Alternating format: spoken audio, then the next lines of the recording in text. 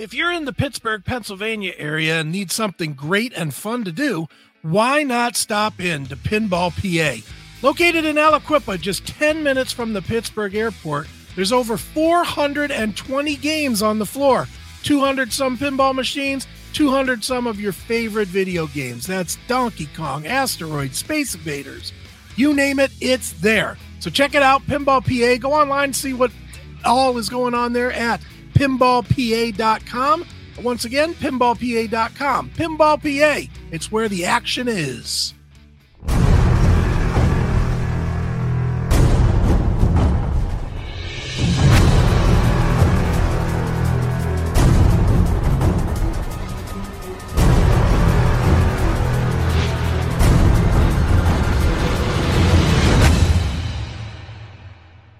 It is CMS Music with Chris Aiken, and I, of course, am Chris Aiken, and joining me today, a legend of hard rock and heavy metal of sorts. He is one of the founders of the mighty Blue Oyster cult. He's also one of the founders of Blue Coupe, which has been kicking it recently and doing a great job as well. And he is back with, I'm going to say, the culmination of 40 years of an idea with Imaginos 2, Bombs Over Germany. He, of course, is Mr. Albert Bouchard. Albert, how are you, man? I'm great. Thank you, Chris. Sure, man. Well, Albert, it's great to talk to you. It's great to see Imaginos being fully realized. You know, it's one of those things. People that are Blue Oyster cult fans have always talked about this record, and it has, you know, a weird history to it that maybe it was a Blue Oyster cult record. Maybe it was a solo record for you that sort of got pulled into Blue Oyster cult, you know, but it's always had that lure. So why don't we start there? Why don't you just to kind of spell it out, talk a little bit about this idea and how it has grown to where we are today with Imaginos 2. Okay. So, this was a story that Sandy Perlman told me in 1968, you know, within a couple weeks of meeting him, really. It was very soon after I met him. And he told me this story about, you know, this idea he had for a story, which I thought was great. It was epic. It was like a big, huge story, you know, that spanned several centuries and, you know, all the cultures and all over the world. And so I was like, oh, that's cool, you know, and then, but I thought it was going to be like a book or something. Right. Okay. And then he's, you know, so this was even before he had ever written any songs with us. So eventually he started writing songs, and all the songs that he wrote had kind of like this kind of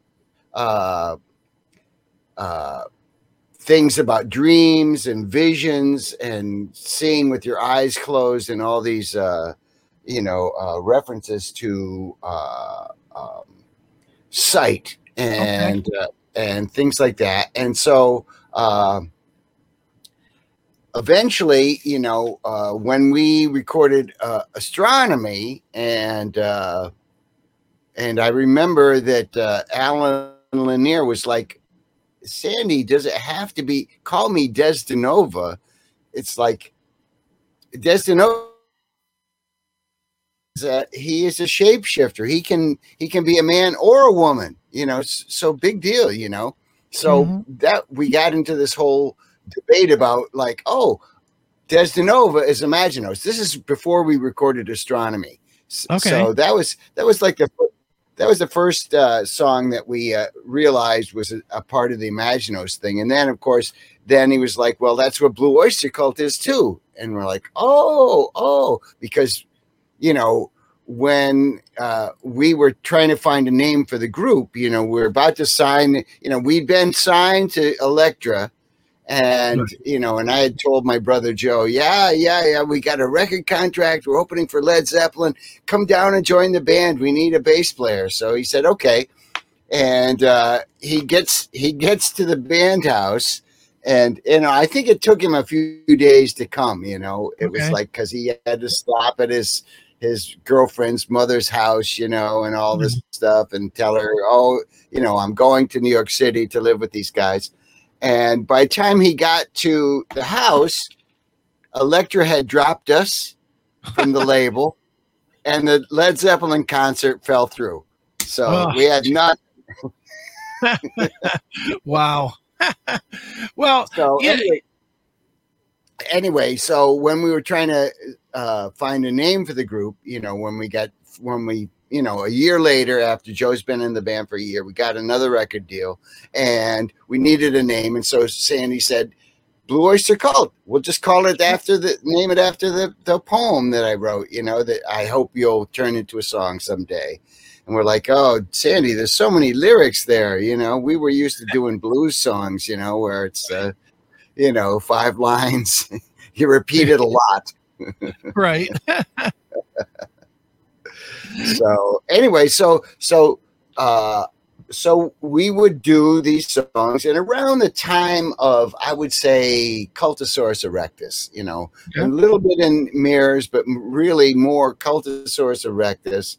We tried. We made this record with Tom Werman because we didn't want Sandy Pearlman and Murray Krugman. They'd produced all the records up until that one. And so we were like, we want to try a different producer, we want to,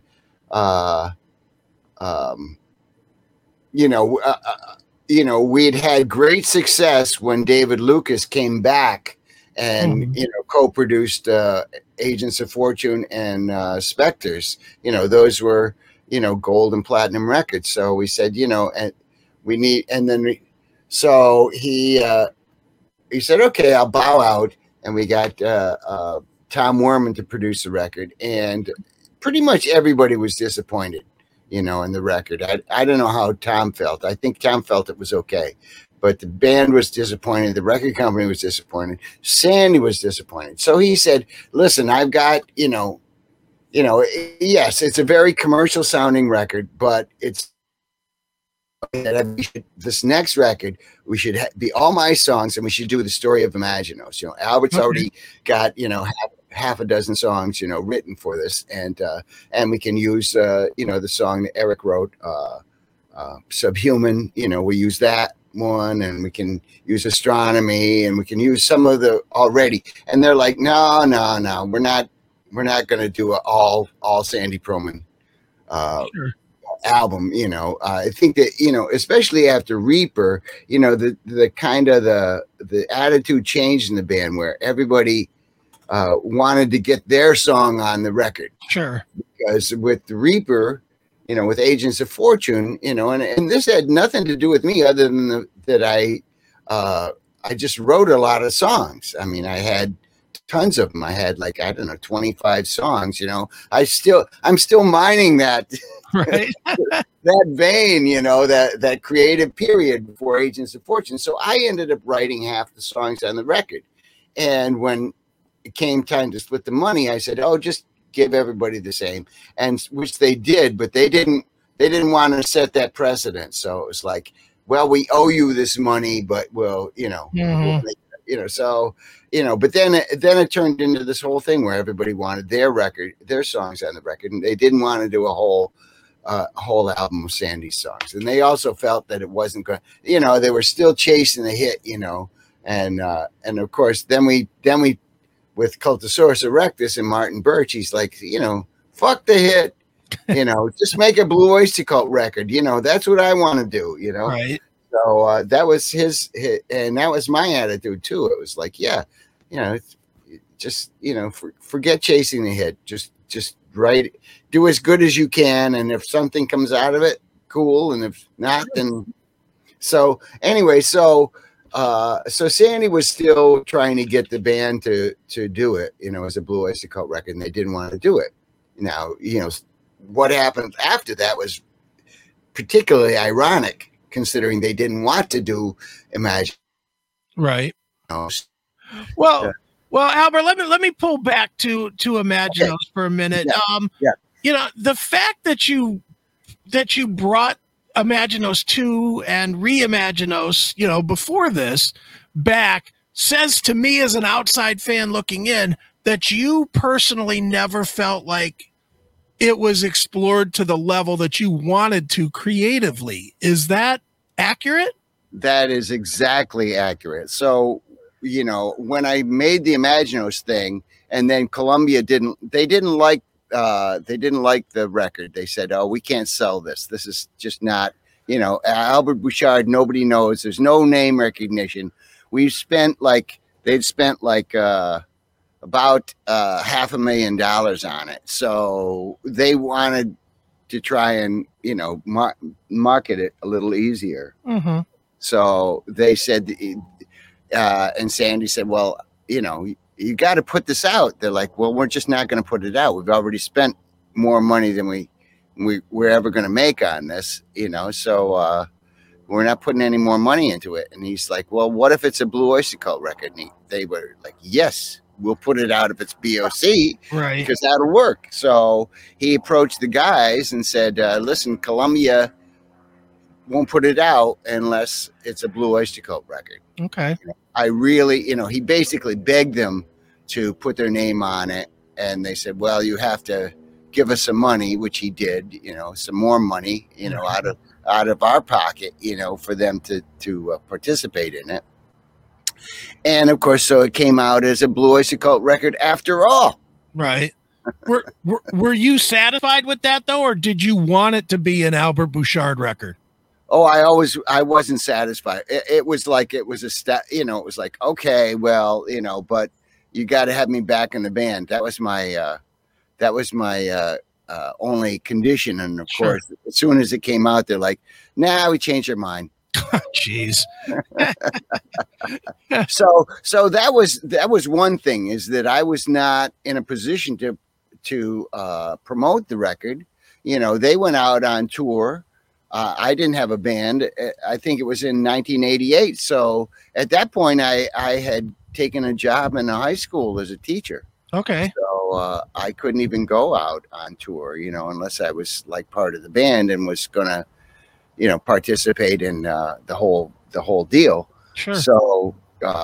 So I couldn't promote it. Not only that, but it was supposed to be a double vinyl record, which, when we started, there was no such thing as a CD. Sure. But it ended up coming out on a single vinyl record and cassette and CD. But they left off 2 songs. I guess they didn't want to mix them or whatever. I'm not sure, but I know that, that those 2 songs that never came out, they had, I had Joe Sarasano, who sang Frank, Siege and Investiture of Frankenstein's Castle on the record that did come out. So he did more vocals. He did vocals on the 2 songs that they didn't put on. So it wasn't a matter of that they weren't good enough. They just didn't want to spend the money to make a double vinyl. Mm-hmm. So that was one thing. And the other thing was that it was supposed to be a trilogy. There was supposed to be 3 records. There was Imaginos 1, actually, and then there was going to be Imaginos 2, which was going to be called Bombs Over Germany, or Germany -0 and Counting, one of those 2 titles. And then the 3rd record, Imaginos 3, was going to be called The Mutant Reformation. Okay. Nice. So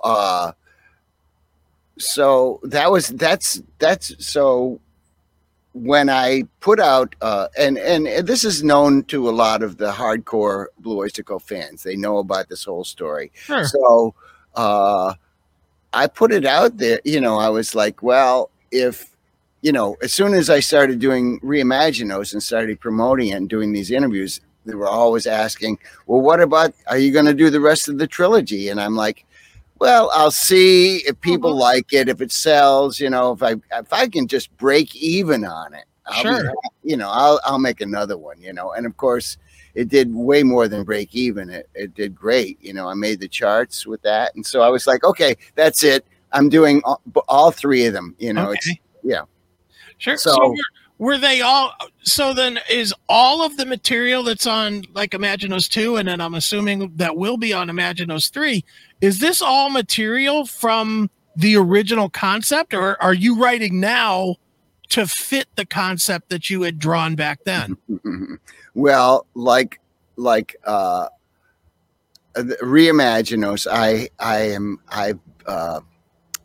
I've just I'm not really rewriting the whole thing, but I am trying to make the story a little bit clearer. Like, for instance, putting Black Telescope on there. Originally, Sandy wanted Workshop of the Telescopes to lead off Imaginos 2, Bombs Over Germany. And as I was doing Reimaginos, I remembered that. And so I was like I was putting together songs that were going to fit into this concept, or songs that were planned to be in this concept. So when I heard that one, I said, I think that would fit better on Reimaginos, because it's about the seafaring guy, and right. And I especially when I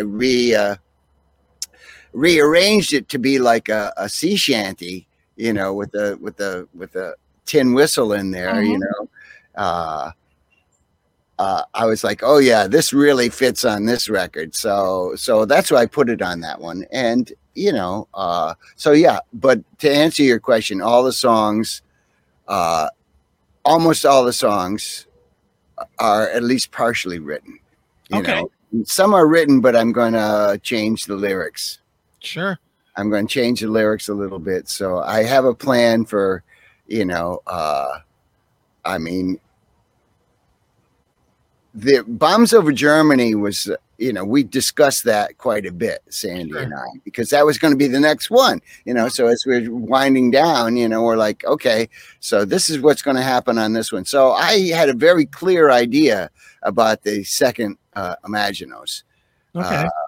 But the third one is not so defined. He just basically said it's going to be called the Mutant Reformation, because humanity has destroyed itself right at the end of Act 2, and so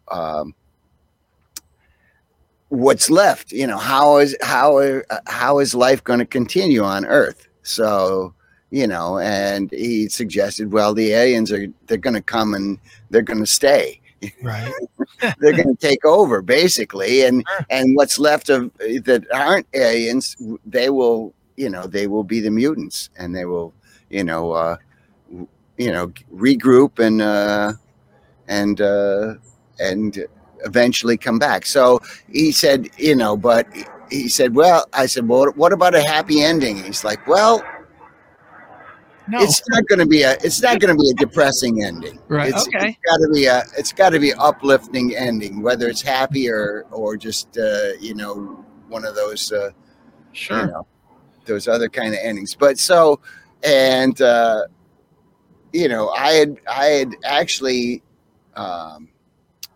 when he had his accident and I visited him in the hospital, I made a promise to him that I was going to do all 3 acts, and I was going to redo this thing, and it's taken me a while to get to really think that I could do it, actually, even without Blue Coupe they didn't seem enthusiastic, and the other thing is that I started working with this band out of San Francisco. So it's a space rock band, and they originally grew out of people, like people that had played with Dave Brock and Hawkwind.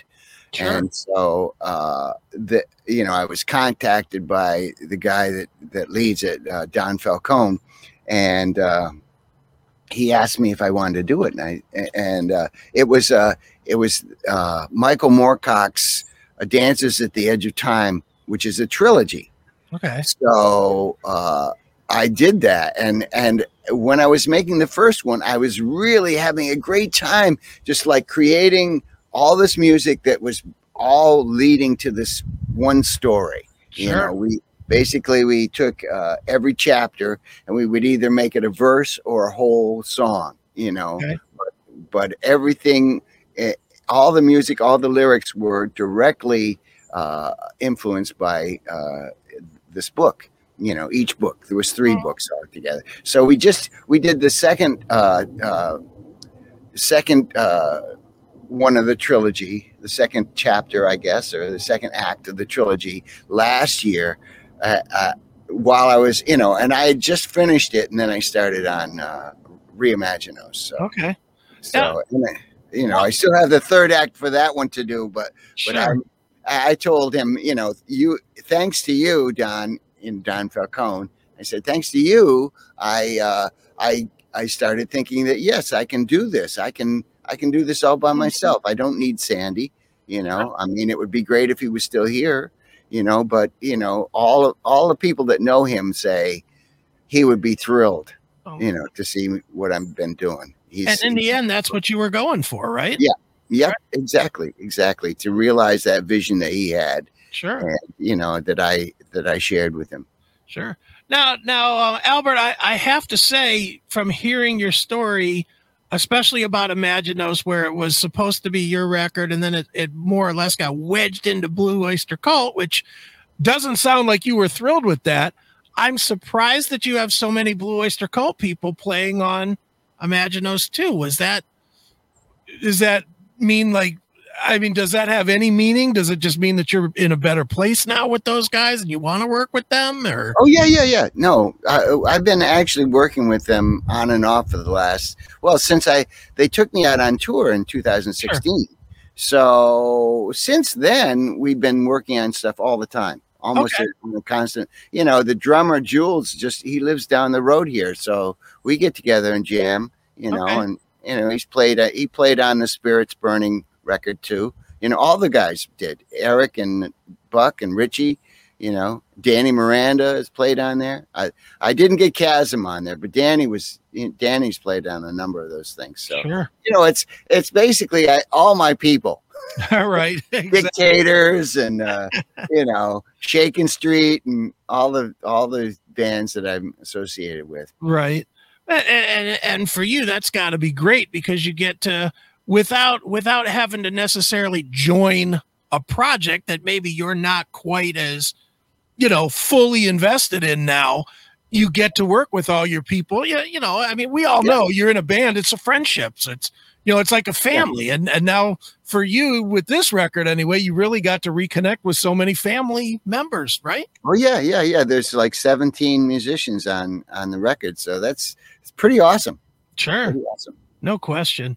Now, Albert, the last few years, you've gotten a nice bump, I think, nationally with Blue Coupe. Blue Coupe definitely came from out of nowhere, kind of, and really got some good attention. And that's obviously with your brother and Dennis Dunaway. Mm-hmm. Were you surprised at the attention that project got as its own entity, not as compared to the other bands that you guys had been to? I wasn't really surprised. I mean, but that band is like, that was never even supposed to be like a professional deal. That was just a hobby, it's just like we got together and we played a gig and somehow people heard about it and said, oh, would you like to do this? And would you like to do that? And it's still like that. We don't have a manager. We don't have a booking agent. People they will write to me or they'll write to Dennis or they'll write to Joe and say, hey, could Blue Coupe come and do this thing? So yeah, we still are getting gigs. We've got a couple gigs this coming summer, and it's a great. We always have fun. That's the only goal, is to have fun. And national attention. That's fine too. I mean, but you got basically three very strong songwriters. Right. Together in one group, and even though we've only made 3 records, we've done a bunch of other stuff for other people, as a group. So and even when we play live, I would say maybe 30 to 40% of the time we have a guest artist come and sit in with us and play with us. Just, especially like guitar players, like we had Ryan Roxy come and he played a bunch of gigs with us. We had Steve Conti come and he played some gigs. So, we had Nick Dudinsky, who's in a prog rock band. We had a bunch of, we've always had, we had, when we were in Europe, we had this guy who was the best Alice Cooper tribute act in Scotland. He came and did some Alice Cooper songs with us. It was, so it's always, you know, because there's only 3 guys, there's room for people to come in and, you know, do their thing. Right. I don't get the impression that you have any thoughts at all of retiring now or ever. True? I already did retire. I retired from my teaching job. My teaching job. Well, I retired from music when I didn't really retire though, because I continued to make records the whole time that I was teaching. Right. There was a couple of years where I just did, you know, I had to go back to school. I dropped out of college to start the band that became Blue Oyster Cult with Buck Dharma. Right. You know, we were both in college together, and we dropped out together to start this band. So I didn't have a college degree when I started teaching. So I had to go back to school, get a degree. And then after you get the degree, you've got to get a master's. So eventually there was a year where I was getting my master's where I was just like, you know, right. up to my eyeballs and homework and reading and writing and all this other stuff, you know, that just, which was good for me. You know, I think that when I went back to college to finish, instead of the first time where I was out of high school and I was like, I want to get a job that makes a lot of money. I want to be a civil engineer, you know, right. Work outside all the time during the day, you know. So eventually I realized, wait a minute, no, you know, it's better to do something that you really love. And it's really, if you're going to go to college for something, it's better to study something that you're really into. Like when I was in college the first time, I would get like, I got like maybe 1 or 2 B's. Okay. And then everything else was a C except for a couple D's and a couple F's. So, you know, whereas when I went back and I took music, right. You know, I got my degree in music, I got nothing but A's. Right. And then when I went to graduate school, I got 2 B's and everything else was A. So, you know, because I was studying things that I wanted to study. I got a graduate degree in English. Sure. Okay. So. Excellent. Now, you know, Albert, I've always been curious about this with Blue Oyster Cult specifically. And I think it comes from the fact that I'm just a touch young for Blue Oyster Cult. I'm 53. So you guys were you'd already had the biggest success that the band had just before I really became a music guy, so to speak. Mm-hmm. My thought though always was Blue Oyster Cult, if you guys would have come out 5 years, 6 years later, you would have had the chance to make the gigantic money. And not that Blue Oyster Cult was not big. I certainly understand it was, but I always felt like, you know, the 80s is when all the money came into the industry. So when you look at it, is there a part of you that ever thought about, man, I wish we would have just come out a little later, or were you just thrilled that it happened at all because it doesn't happen for so many people? Well, I think that, you know, if we'd come out later, you know, who knows? There might not have been a Metallica, you know. I mean, I'm sure there would have been, but it wouldn't have been the same. I mean, so we blazed some ground for you know, those groups that made all that money, and I don't begrudge them at all. You know, sure. They deserve it. For me, you know, ever since I left the band, basically, even when I was still in the band, I've always had enough money. I mean, I've always had, you know, not rich. You know, if I wanted something, I would have to save for it, like, you know, like normal people do. Right. You know, I couldn't just, you know, do the Michael Jackson thing and get gold-plated toilets or something, you know, that I don't even know if I'd want. I think I wouldn't want that. Sure. No question. It just seems to me that the 70s, for as many great rock / metal bands as there were, it just seems like there's an inordinate amount of those bands that didn't reap the benefit from it. That I will say lesser bands from the 80s, and I don't want to name any specifically, but there were a lot of bands that made a lot of money in the 80s that did not have the musical chops and the songwriting chops of a Blue Oyster Cult, a Led Zeppelin, a Black Sabbath, you know, all of those bands just seem to have more pure talent to me. You agree? Or yeah, I don't know. Yeah, I think that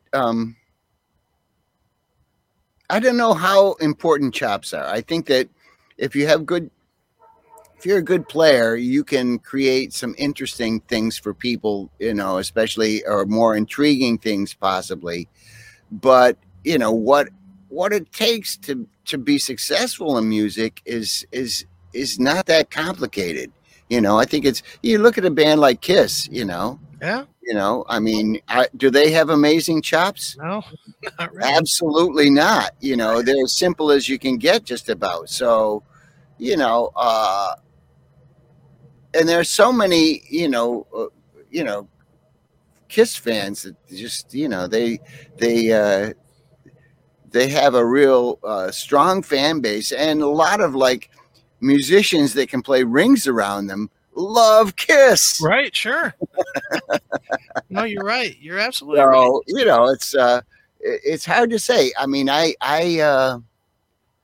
I'm fairly satisfied with the success. I don't think I've ever really felt frustrated for the lack of success. I think that it's more like the other thing, that I can't believe I'm still making all this money.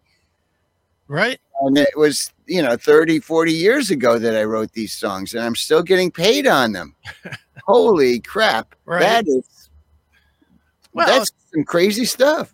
But it is, but at the same time, even the kids today know these songs. So it's not like the legendary songs that you guys had, you know, obviously Don't Fear the Reaper, Godzilla, blah, blah. Yeah. You know, people still know these songs today, you know, Burning for You.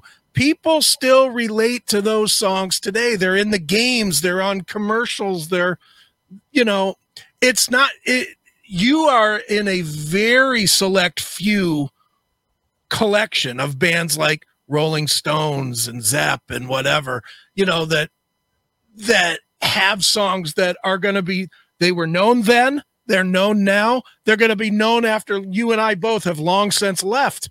And, you know, that might be the most important gift you as a musician have ever provided the world, is you created something that is truly timeless. Yeah. Well, I think that, I mean, when I was starting out, I remember somebody saying that, you know, music is like the soundtrack to everybody's life. And you know, that it is like the background where the events of your life take place. And I thought that was really cool, and I'd love to be able to do that.